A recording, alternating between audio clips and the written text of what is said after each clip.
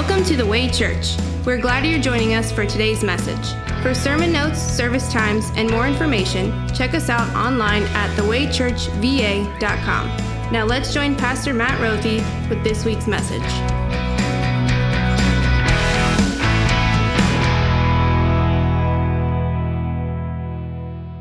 Our sermon lesson is based on the words, God's word from 1 Corinthians chapter 15, the great resurrection chapter. I declare to you, brothers and sisters, that flesh and blood cannot inherit the kingdom of God, nor does the perishable inherit the imperishable. Listen, I tell you a mystery. We will not all sleep, but we will all be changed in a flash, in the twinkling of an eye, at the last trumpet. The trumpet will sound. The dead will be raised imperishable, and we will be changed.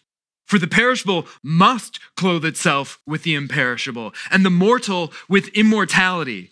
When the perishable has been clothed with the imperishable and the mortal with immortality, then the saying that is written will come true. Death has been swallowed up in victory. Where, O death, is your victory? Where, O death, is your sting? The sting of death is sin, and the power of sin is the law. But thanks be to God, he gives us the victory through our Lord Jesus Christ. The word of the Lord. Thanks be to God.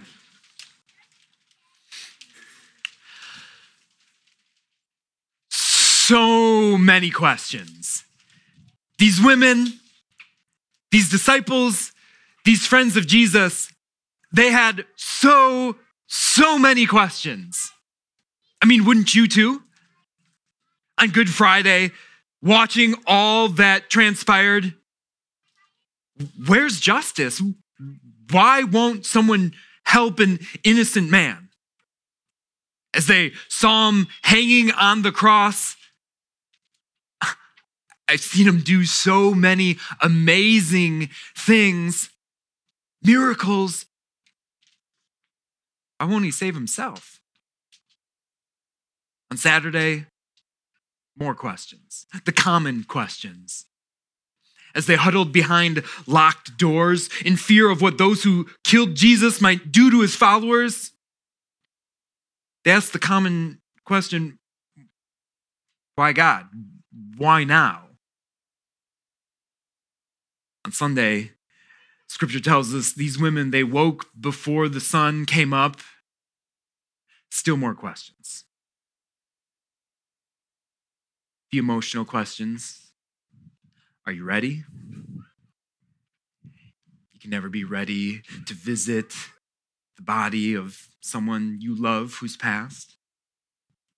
There's the emotional questions, but also the practical ones. On the way there, who's going to roll away the stone from in front of the tomb? And then when they got there, the glaring, obvious questions. Who moved the stone? Where's his body? Why couldn't they just let him rest in peace? Tell me, where did you put him? So many questions. But you see, these women, well, they had so many questions. They weren't asking the right question. So God sent his angels, his messengers, to these women to point them and us to the one question they should have asked. Why do you look for the living among the dead? The one question that they should have asked, it wasn't even on their radar.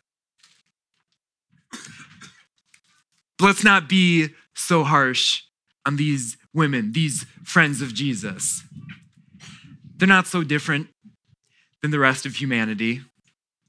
I mean, let's be honest, that question, why do you look for the living among the dead? Why do you look for immortality among the mortal? Why do you look for life among dead things?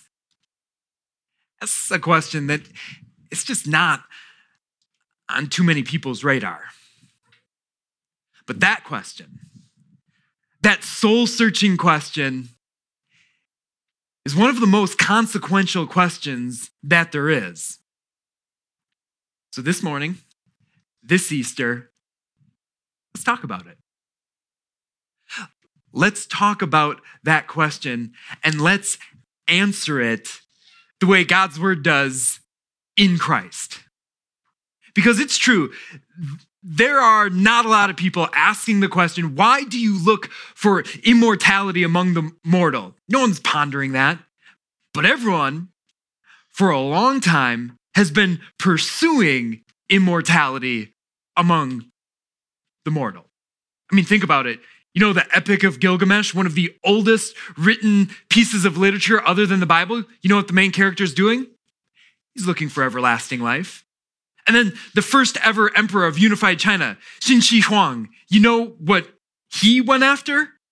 He went after the elixir of life because he was obsessed with the idea of living and ruling forever.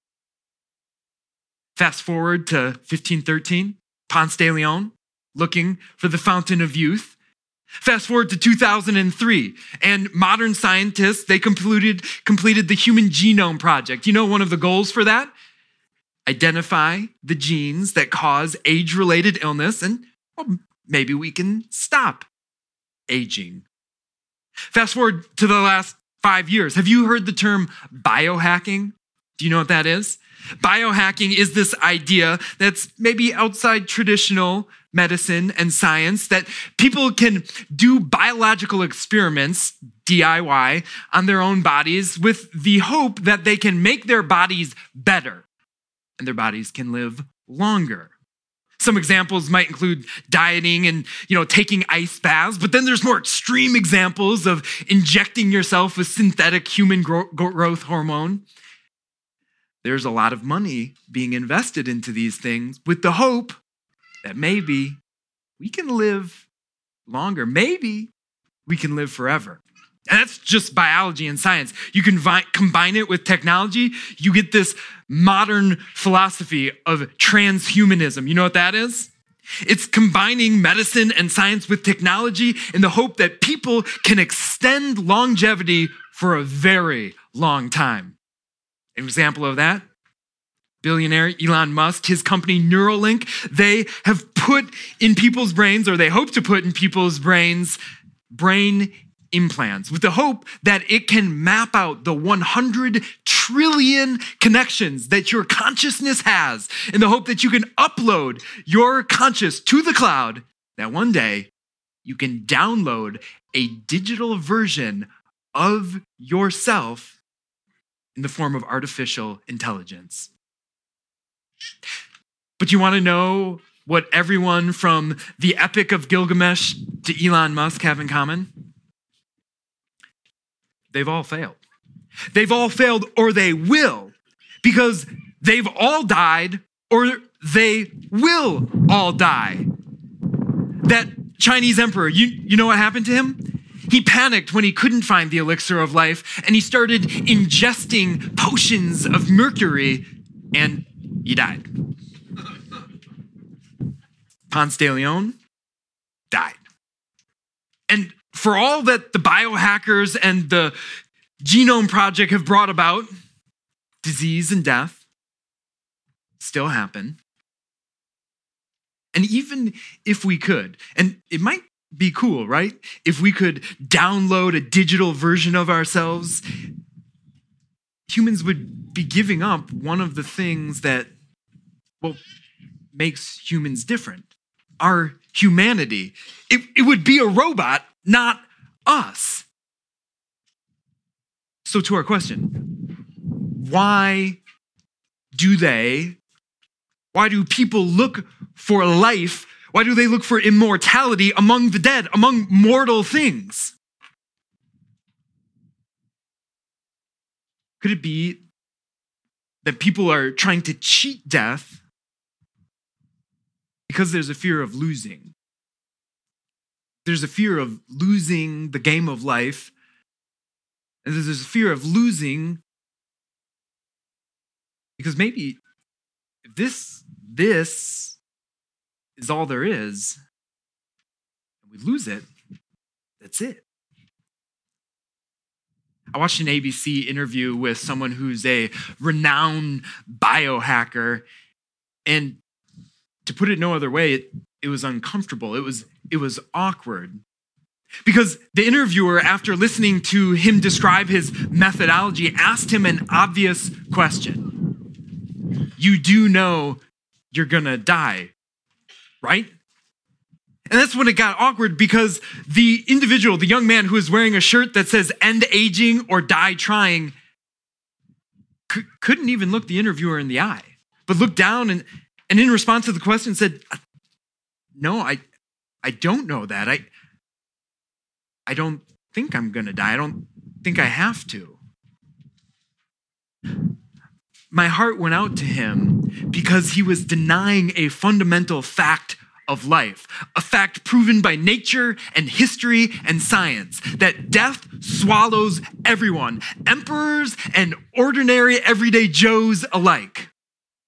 It's proven not just in science, but we read in our scripture lesson this morning, Paul said this obvious fact of life: I declare to you, brothers and sisters, that flesh and blood cannot inherit the kingdom of God, nor does the perishable inherit the imperishable.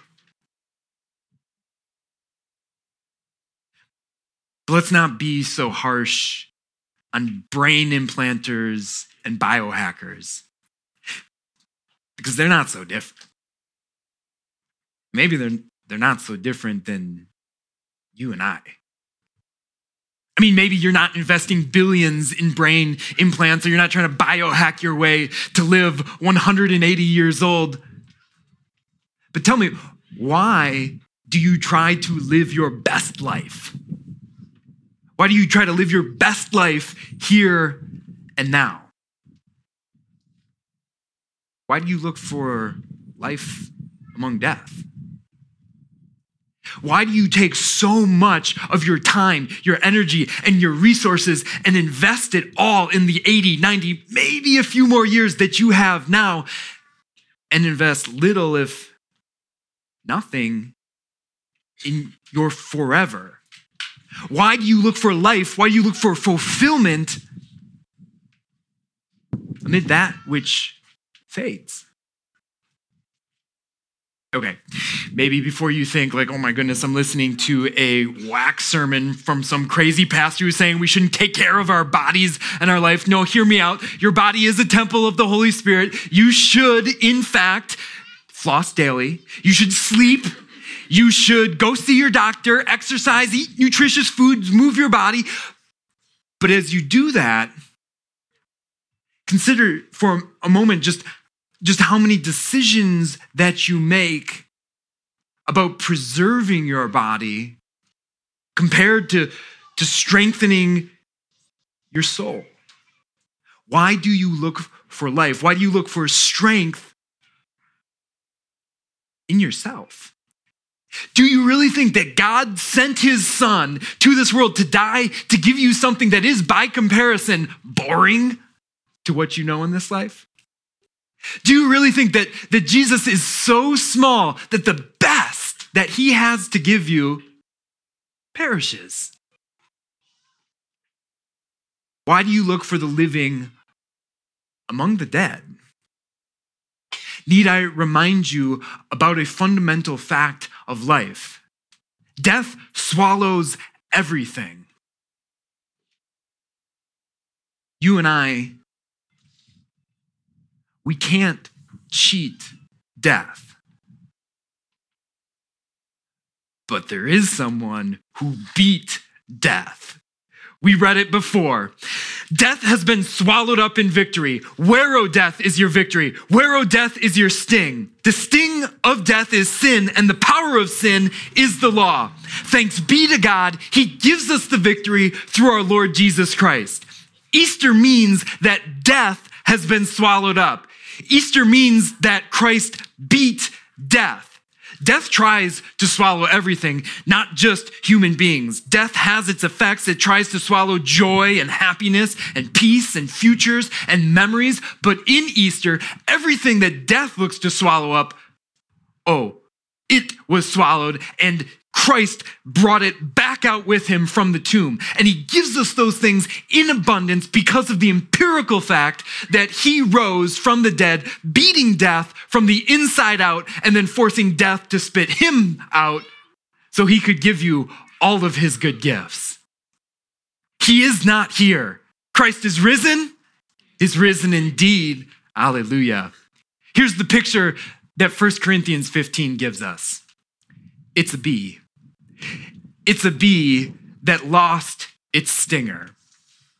You read it before. Paul said, the sting of death is sin. Now, that's not just a punchy, churchy phrase. That is something that tells us why Easter is relevant for our lives. Picture a bee. That's death. The stinger, that's sin. You and I are born into this world in sin. We sin. We are sinned against. In the past, we've been stung by sin. But do you know what happens when a stinger or a bee stings? The stinger ceases to be. It falls out, meaning the bee can no longer harm anybody else. What Easter does is it gets us to pause and think about the reason for this holy day, this holiday. It's not eggs and bunnies. It's a reminder that sin is what causes our demise and our death. And yeah, death remains. The bee, after it loses its stinger, it still can fly around, can annoy us, maybe even scare us. And yet, death has been swallowed up in victory. Where, O death, is your sting? This is what happened on Good Friday. The bee of death and the devil and sin flew around Christ, and he stomped it. He crushed it with his foot, and yeah, that stinger got him on the bottom of the heel. Scripture tells us his heel was struck, but what happened when Christ Jesus had nails in his hands, in his feet, and a crown of thorns placed on his head, he removed the sting of death. He removed the pain and the suffering that our sins deserve. So now all that remains is a pesky bug of death here for us. And what that means is that the question is, well, no longer relevant. Why do you look for the living among the dead? Christians, we don't. The question now is, why do you look for life amid Christ's resurrection? It's because here is victory for you. Can I tell you a secret? That's the way Paul puts it. He says, let me tell you a mystery. You ready? Here's the mystery. You're not only spectators in this victory, you are participators with Christ in his victory. Would you open up to page 9 of your worship guides? We're going to look at 1 Corinthians chapter 15 again. I'm going to ask you to read one part with me. I'll start reading at verse 51. Listen, I tell you a mystery, Paul writes. We will not all sleep, but we will be changed in a flash, in the twinkling of an eye, at the last trumpet. For the trumpet will sound, and the dead will be raised imperishable, and we will be changed. For the perishable must clothe itself with the imperishable, and the mortal with immortality. When the perishable has been clothed with the imperishable, and the mortal with immortality, then the saying that is written will come true. Read this part with me. Ready? Death has been swallowed up in victory. Paul's point is this. Death, the monster of death, it remains. You know this. You know this because you've stood by the casket. You've seen the ashes in the urn. Death is real. It's the realest thing this side of heaven.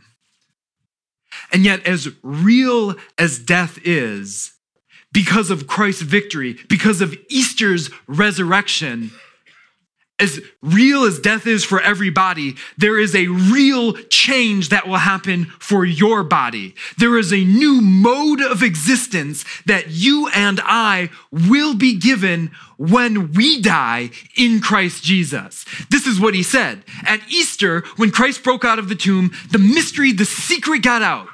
You will be clothed with imperishableness. You will be given immortality. Your mortal eyes will close and they will open, and your eyes will see immortality with Christ. Why? Because when Christ rose from the dead and won the prize for which he died, the medal of immortality, the gold medal, was hung around his neck. The green jacket of imperishableness was put on his shoulders. And the first thing he did when he walked up out of the tomb was put that gold medal around your neck and put that green jacket of imperishableness around you. We are not merely fans. We are not merely spectators cheering on the best player in the game in this game of life. No, we are participators in this with Christ. Because that gift, that victory is yours. Here's maybe a way to think about it. The four most popular sports in America are first pro football, pro basketball, college football, and then pro baseball. Something pretty amazing happened in my house this past year. My wife's favorite baseball team won the World Series. My wife's favorite college football team won the national championship. Our favorite pro basketball team won the NBA Finals. And our favorite football team didn't win the Super Bowl, but I digress. Here's my point. We watched a lot of victory parades this past year. And yet, what I noticed as a fan is that after the victory parades, after the confetti gets swept up and the trophy gets put in a museum on a shelf, the victory, the feeling of all that, it kind of goes away. On to the next season. But for the players, it's different. You watch an interview with those players months, years after they won, they will tell you that victory is still theirs. They are still champions, and they will forever and always be winners. And so it is in Christ with you. You will forever and for always be victors because of Easter. And that changes us. That changes us not only in the way we live in eternity, that changes not only our bodies, it changes the way we think here and now. One thing I hope that you do not take away from this Easter sermon is this, that it's somehow Easter means that we're not supposed to mourn death. No, Scripture couldn't communicate anything opposite of that. What Scripture tells us is that it's okay to mourn those we love. It's okay to miss our mom or our dad. It's okay to be sad when you see the other side of the bed empty or have a gaping hole in your heart, maybe even years after saying goodbye to a friend.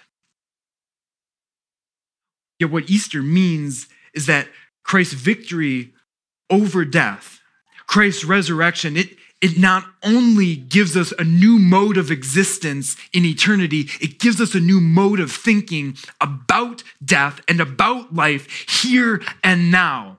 Because you are a co-victor with Christ, you carry that victory in your body now. Because that victory is yours, that means that wherever you go, and when you go through fear and tears and grief and even into glory, you have those resurrection blessings. Those resurrection blessings aren't something that you just wait for until you get to heaven. You have resurrection blessings now that steel nerves and give courage in this life because you are a victor in Christ Jesus. That means that we spend every waking moment of our lives confident in what we can expect to happen.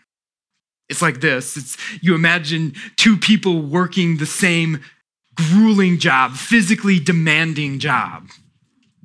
One person gets paid $10,000 for their work, but the other person has a secret, a mystery. They're making $10 million for doing the exact same thing. Well, that would change the way you go about your work, wouldn't it? Because even when it seems like you're losing, you're winning.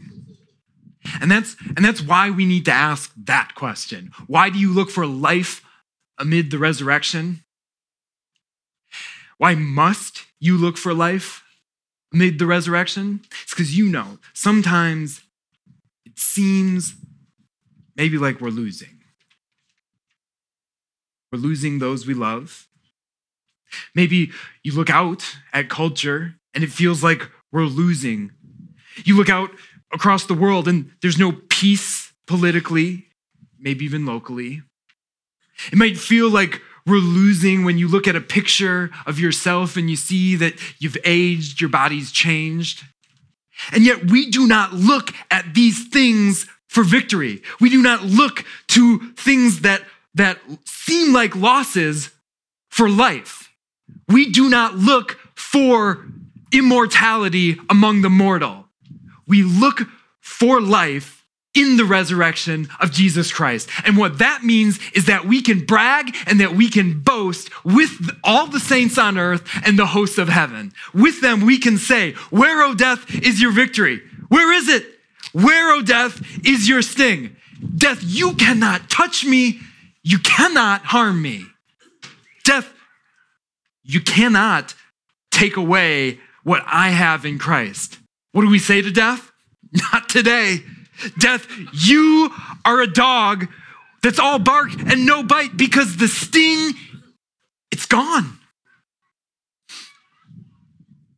In closing, let me take you back to that interview. That interview with the ABC crew and the biohacker. They asked him, "You know you're going to die, right?" So many questions. So many questions. But that question, that is a question that you can answer with confidence and courage and conviction because you stand in the victory of Christ. You know you're going to die, right? Let me tell you a mystery. When I die, I will burst from the grave because my Savior burst from the grave. Therefore, I stand in victory and death will never have a hold on me. You know you're going to die, right? I don't look for life among the dead. I don't look to cheat death because Christ already beat death.